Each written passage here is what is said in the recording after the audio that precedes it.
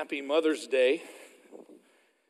And we are here not only as the people of God to hear His Word, but what I love about the Bible and how it works is it always addresses and approaches people in the circumstances that they find themselves in or that they are moving towards. And then the Bible speaks very clearly and prophetically to all people in all times and all circumstances. And we are no different than that at all. And so we come to this text today in light of the circumstances that we find ourselves in, and one of those is, in fact, Mother's Day. So I'm not just trying to make some kind of a weird connection.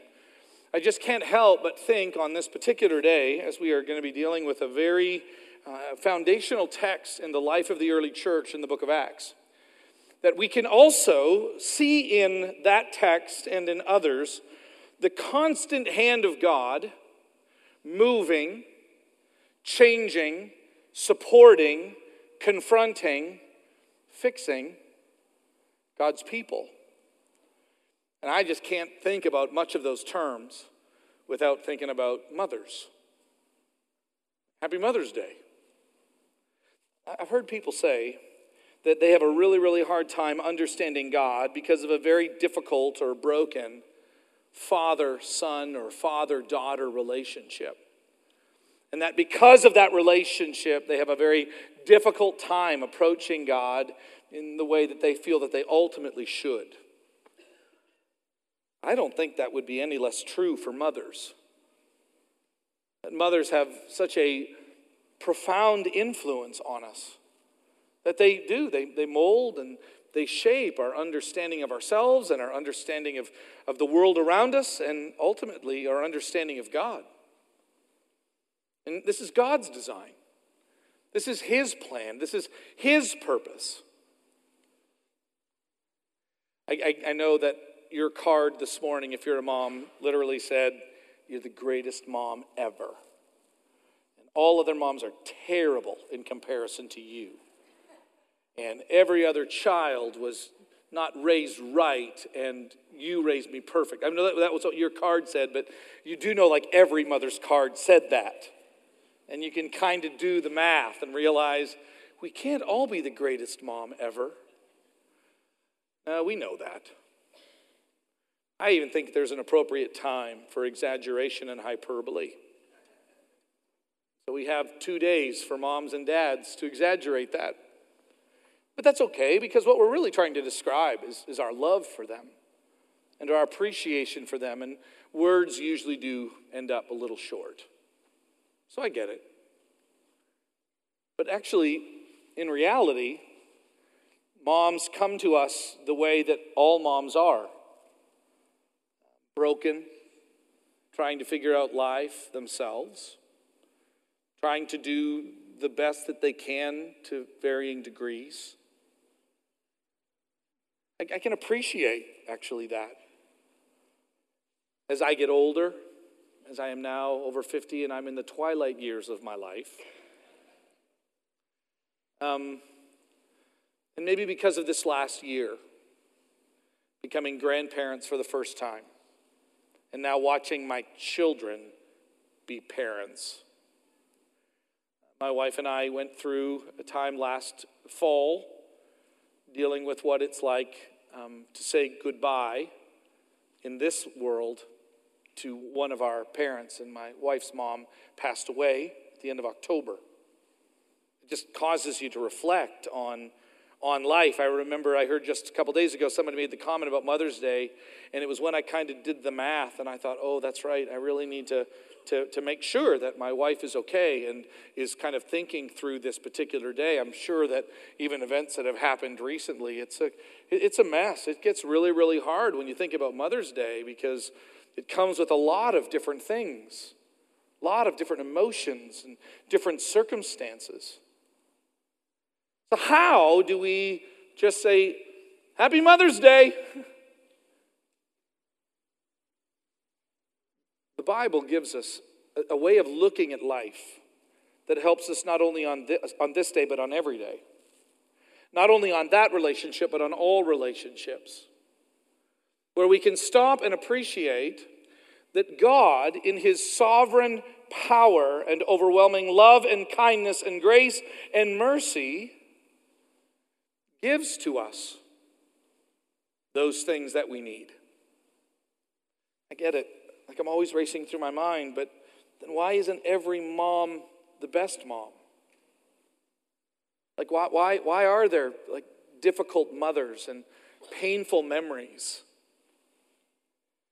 And then I remember that God is sovereign over that. So here's where we kind of land on a special day like this. We kind of land in this spot where we can stop and reflect back on all the things that our mom wasn't and fail to give thanks for maybe some of the things that she was. Or fail to even stop and trust, this key word for our text today, and trust that God, even though my family circumstances are not perfect, that God has it. You okay with that?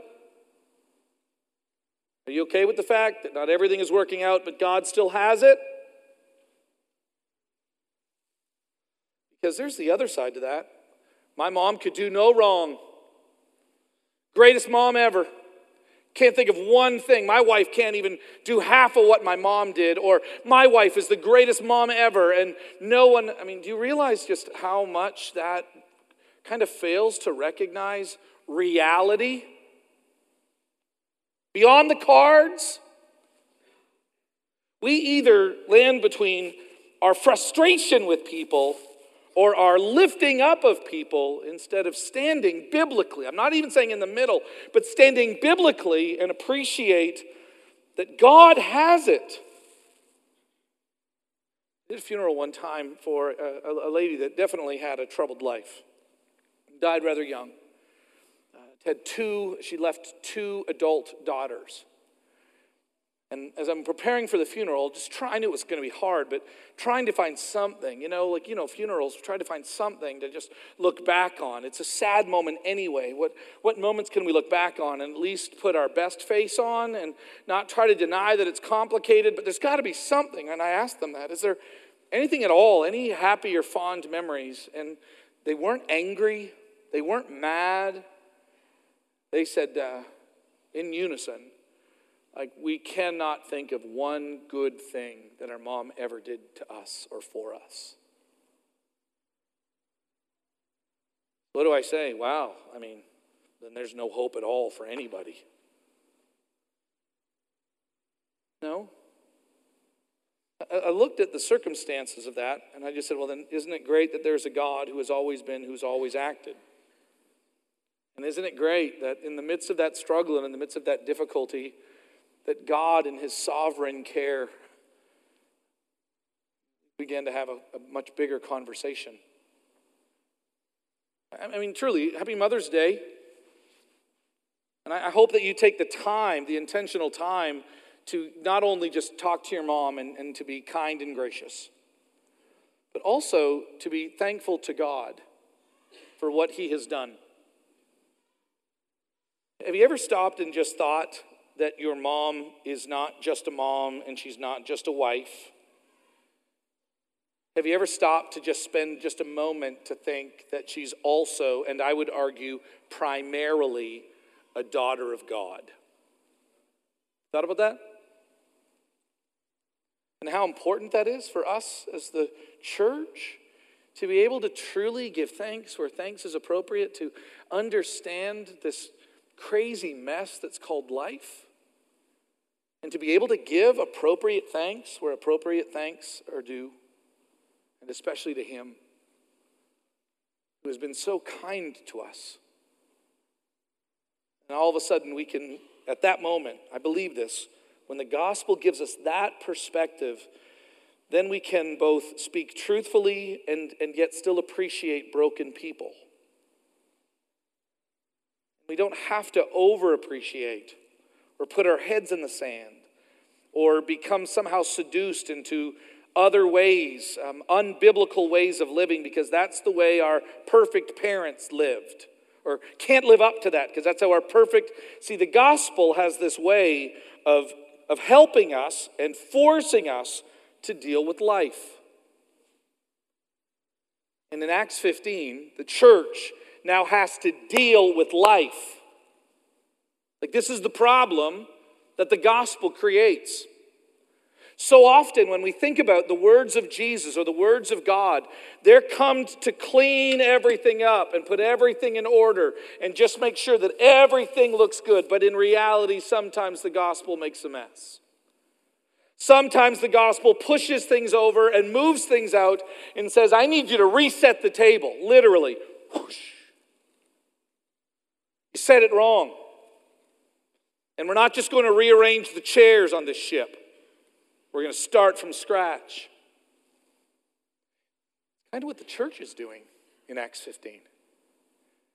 Why? Because like a good mother, God knows that life is messy. And like a good mother, God, and by the way, in the Bible, he's sometimes described this way, knows how to care. You know what a good mom does? I'm not saying this is all a good mom does, but you know what a good mom does? A good mom cleans up a mess. Doesn't she? Cleans up a mess. Dad doesn't know what to do. She's dirty. She's yours. I got her.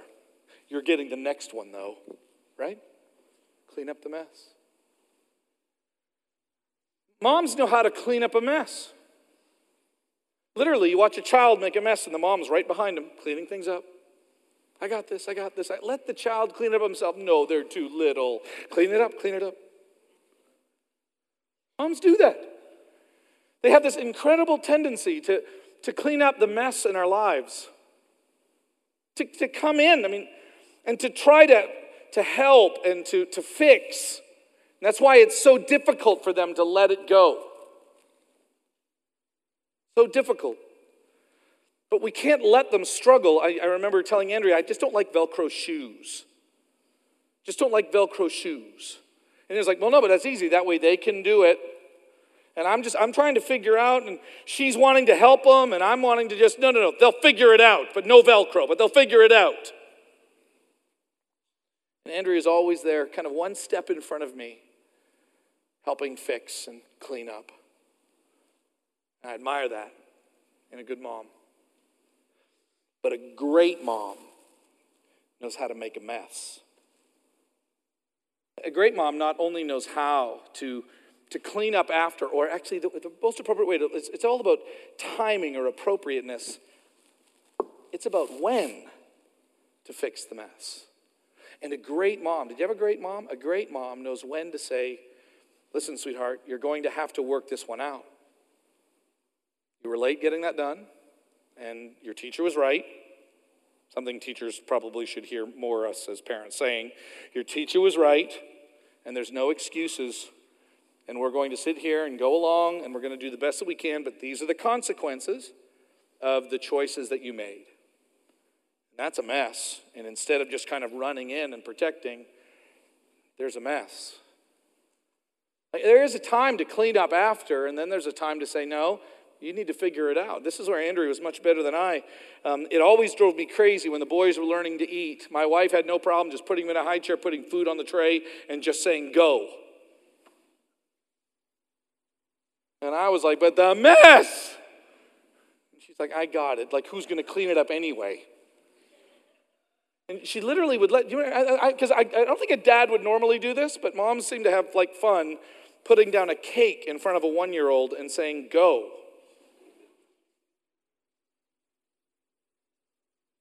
There really is something biblical about knowing when to clean up a mess and knowing when to make one. And that's what we see in the book of Acts. Paul and Barnabas have gone out into Asia and they've made a mess of things. We had it all figured out when everyone that came to church was Jewish. We just knew that because they're Jewish, everyone's going to be circumcised. We knew that if they're Jewish, everyone's going to be doing right things on Saturday. We knew because everybody was Jewish that, well, we just knew. Because why? We're all devoted and dedicated not just to God, but to obedience to God through the law. And so we all know it's all so predictable. But then, Peter, I guess, started it. But then Paul went out and just started preaching, and it became Jesus, and then more and more Jesus. And I don't think he's explaining all of the implications about what it means to be a follower of Yahweh God.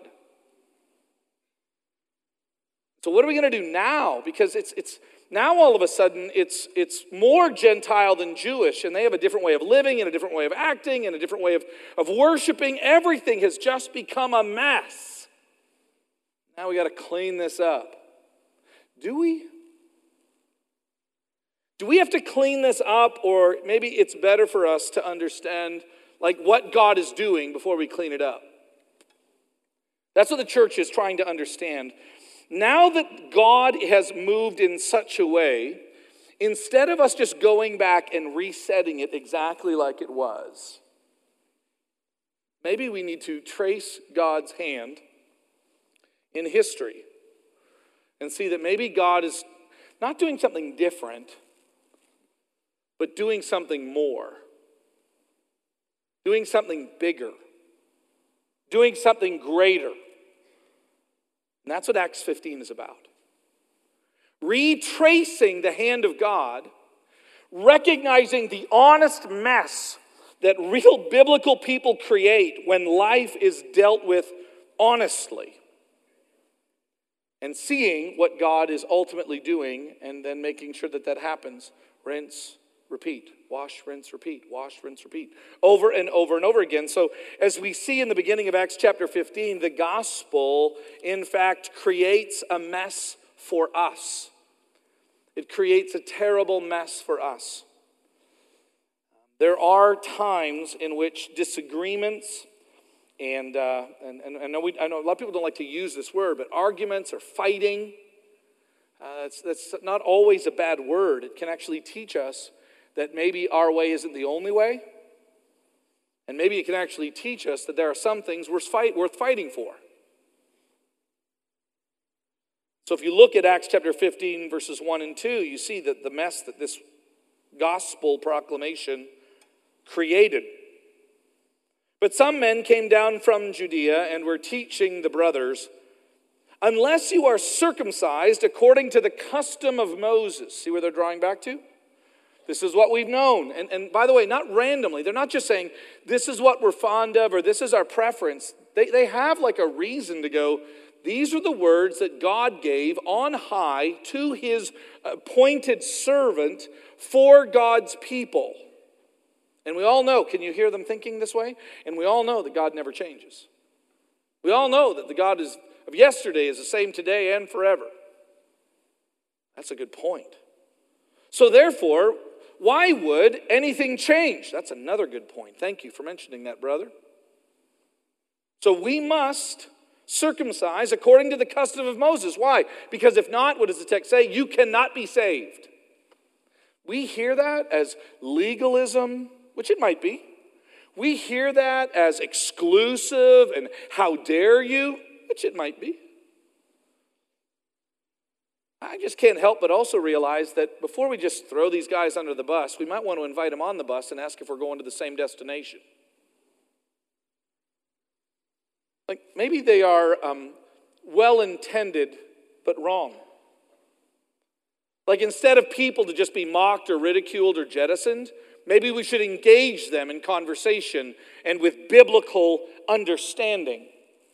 Maybe God is leading them to a new understanding. Maybe they're that person that has been placed in our life that is not getting it perfectly, but God is still using them. I get deeply concerned when I hear Christian people, so when it comes out of my own mouth, it scares me. But when I hear Christian people talk about God as though he had one way of doing things and now everything is different and better. You know, back in the olden days, God used to have the law for everybody, but then he realized that wasn't working, so he decided to chill a little. That's why we can call him Daddy. And we kind of misapply another text. But that's not the way the Bible sees itself. That's not what's actually happening here. I grew up in a faith tradition that was rather strict in the way that it read the Bible. I mean, really strict with the way that it read the Bible. And today that's so not cool. Today, if my parents had this mindset, they would probably write a book, if they were so inclined, on how the church hurt them, or the church didn't understand them, or they might have decided that this is why we don't go to church, because the church treated us poorly. I'm so grateful that my dad never had that attitude or opinion, even though there were some pretty serious disagreements between them and the church. My dad actually had this approach. My dad actually said that, he made this very, very clear, the Johnsons are not more important than any church. He'd remind us of that. You know you're not more important than the church, son. Yes, sir. I'm going to figure that out. My dad actually taught me, they might not be right, but they're the church. I don't think he was trying to give a pass. I think he just said that there is something. Do you see my dad was so good at this. Do you see anything in what they're trying to do that we could appreciate or value? And I think for the most part, we have lost this today. Is that we are so wrapped up in ourselves. We are so wrapped up in these ideas of tolerance and inclusiveness, and they all have their place, that we have lost the zeal for biblical faithfulness. Because we might get it wrong and become legalists. And I know we might, and there is no excuse for doing that. But you know what you do not see in this text? You do not see Peter and Paul going, man, these guys are such fuddy-duddies, and they don't get how tradition is bad, and so we're going to go start our own little group. You don't get that. No, we're family, and we're going to stay in this room until we get this figured out. We are going to sit down. We are going to look at the Word of God. We are going to trust that the Spirit that made this mess is actually going to help us clean it up. I'm so grateful for this. I'm so grateful for people that love God that way, even if they might not love Him perfectly. Is there any room for that in your theology, or more than that, in your living in biblical community? Is there any room for someone that might be passionately misguided in a desire to be obedient to the gospel? I know what you're saying. Jim, are you saying we should be more legalistic? Oh, adventures in missing the point. Not that. But it's dealing with it the way the biblical text is dealing with it. Notice what it says here. The statement is clear. They've got a problem with this. And after Paul and Barnabas had no small dissension, Luke's way of saying great big dissension, and debate with them, Paul and Barnabas and some of the others were appointed to go up to Jerusalem to the apostles and to the elders about this question. They're not going to let this go. Man, as leaders, we're not agreeing. And as leaders, we're not letting everybody go. We are going to figure this out. Now, there's a trust in God.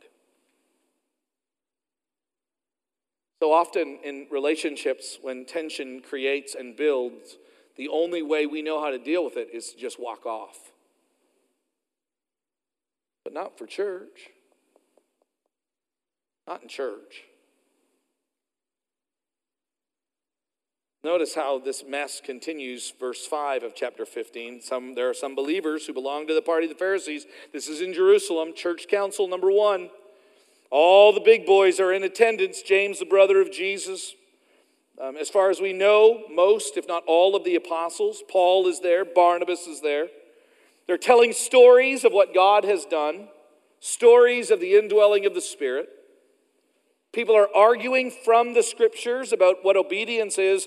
And by the way, if you've never just stopped and reflected on the complexity of this question, I encourage you to have as just some kind of like a momentary thought that, the law is old and the law is kind of past and the law is done, and then read Psalm 119.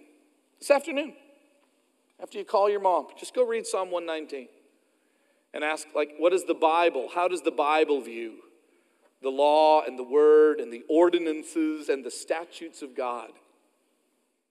You'll understand a little bit more of the tension that we have just so easily just made go away, dismissed.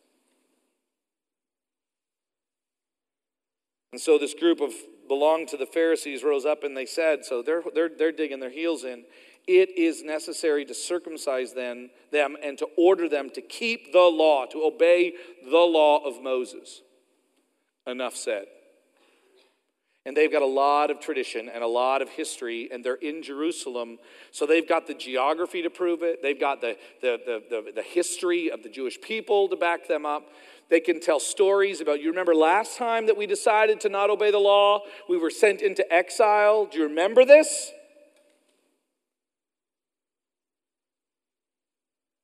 Yet, there appears to be, from those that are leading the most, Peter predominantly, there appears to be something that will not let it go. It's like, I know what you're saying, and there's even a lot of truth that seems to be ringing in that, but then there's something that's not right. You ever been there?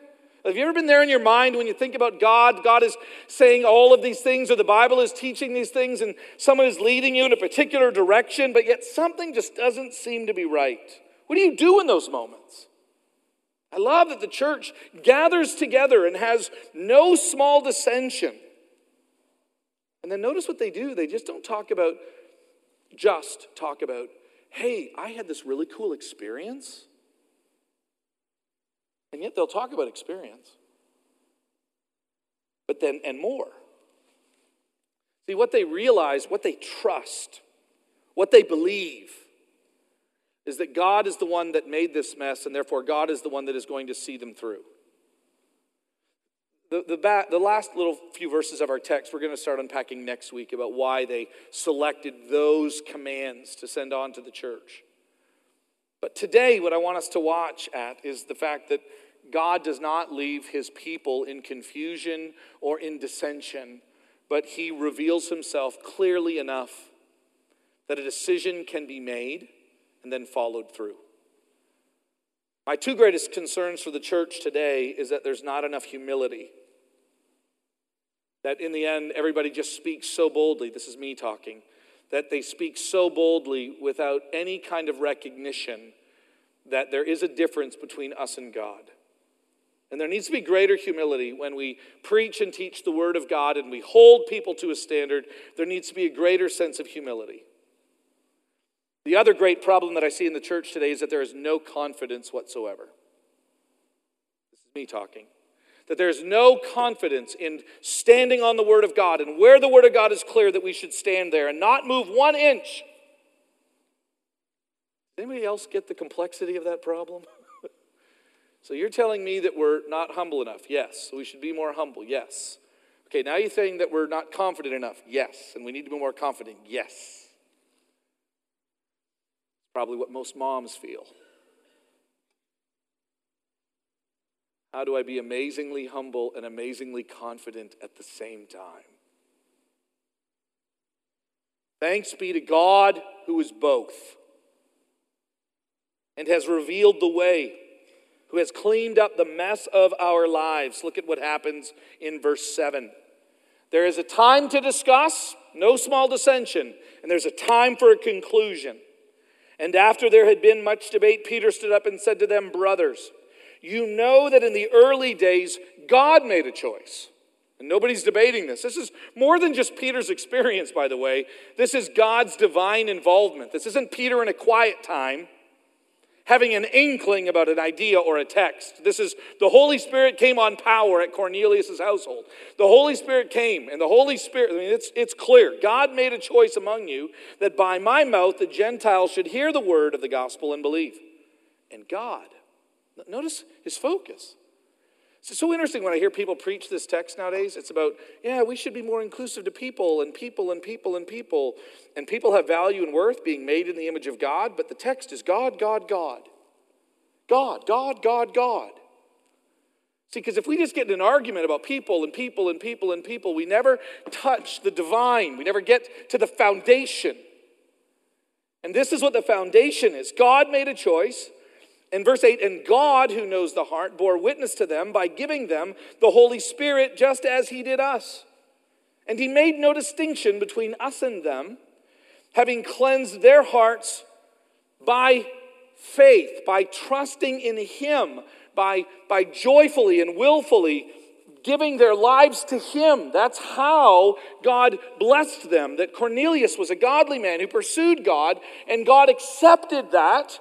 his trust in him and then blessed him. And Peter goes, this is what God is doing. Now, therefore, why are you, the rest of the people in the room who are on the wrong side of the debate? Which, by the way, this is where confidence is needed. Peter didn't say, you have your opinion and we have ours.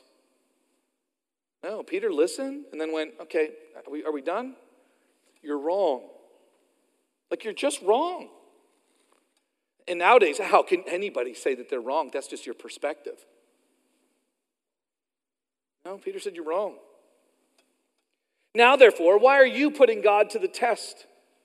By placing a yoke, that is a word that would usually mean like the instructional expectation of a rabbi or a teacher, the yoke. You put it on. Why are you putting on them a yoke that neither we nor our forefathers were able to bear?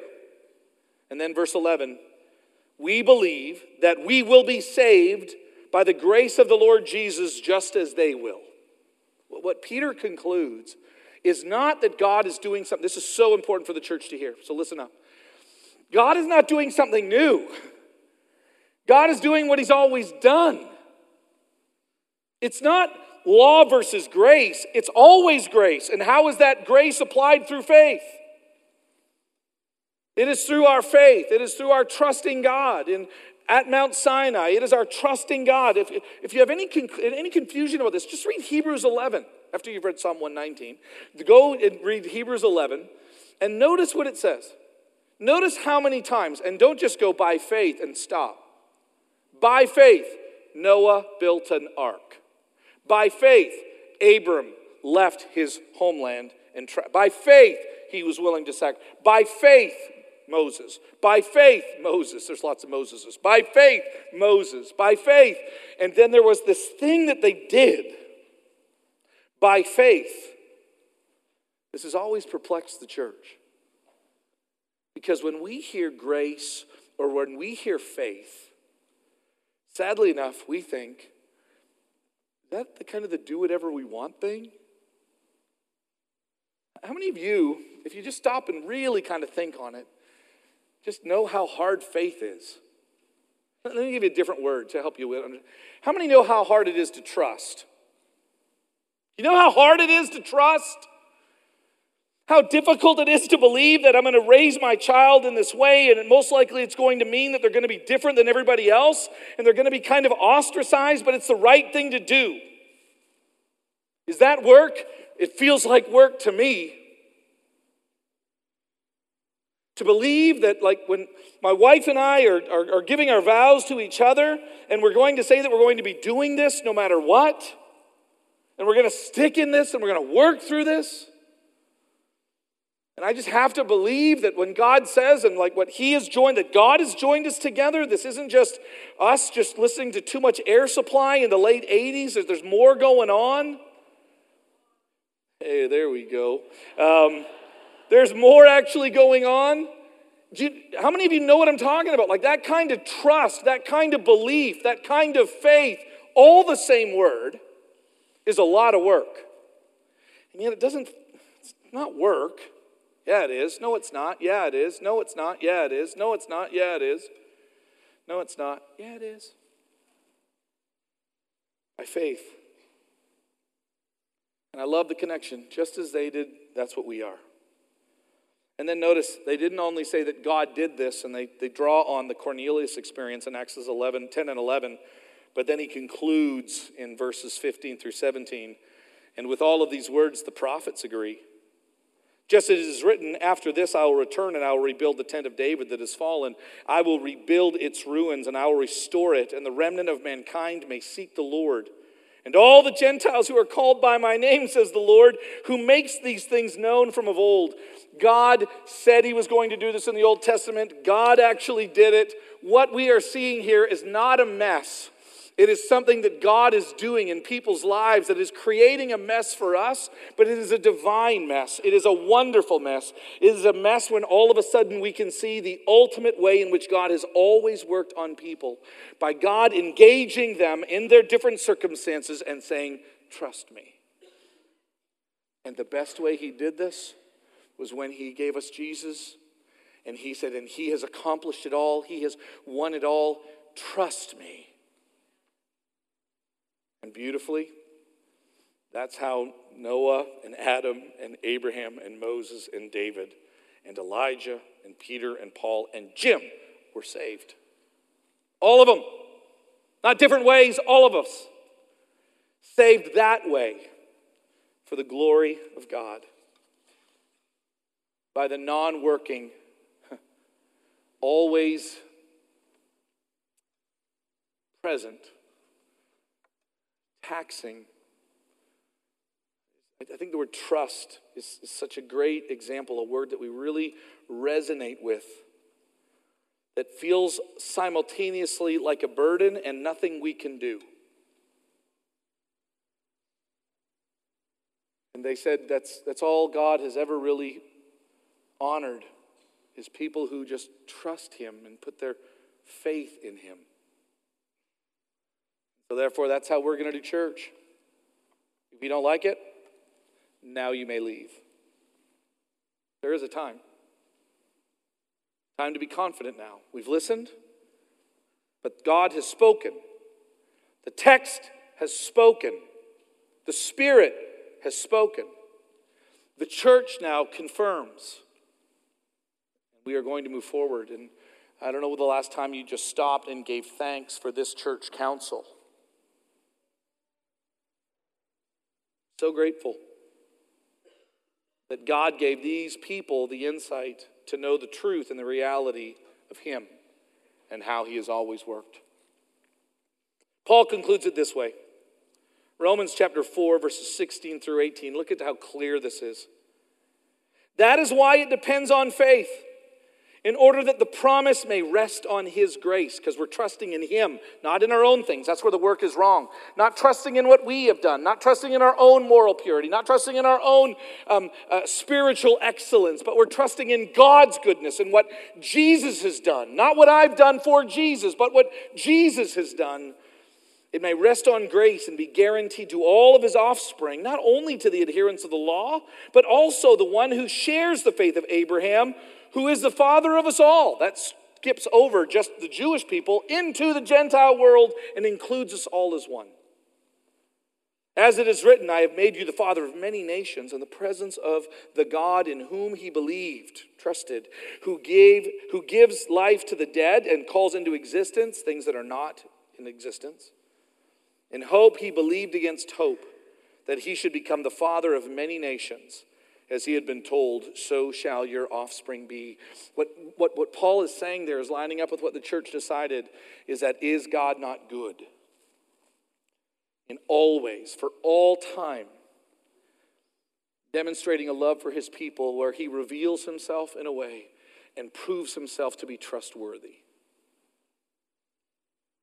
You've heard the statement that as many as the sands of the seashore. And I used to think, wow, that must mean that there were a lot of Jewish people living back then. God says, you have no idea. When I'm talking the sands of the seashore, where Susie sells things, if you're talking about on the seashore, I'm not just talking the Mediterranean, but I'm talking about the shores of Africa. I'm talking about the shores of both coasts of this great land. I'm talking about sand all over the world. Because those are my people. And I love them, and I'm coming after them. In the name of Jesus, the Messiah. Is that not good? And the church said, amen. And that's what we're here to celebrate. I'm going to ask the band to come forward right now, and what we're going to be doing is we're going to be concluding our time reflecting on and worshiping this great God. We are going to be spending some time gathering around the body and the bread of Jesus Christ and holding it in our hands as foreign sand and saying, God, thank you. Thank you for how consistent you are.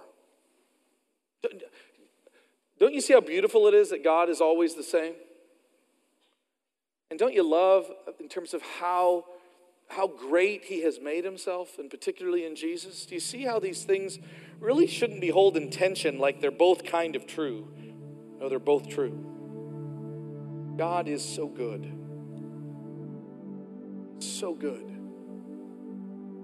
Because he is so God. So let us stand and worship and eat and drink together to this good God.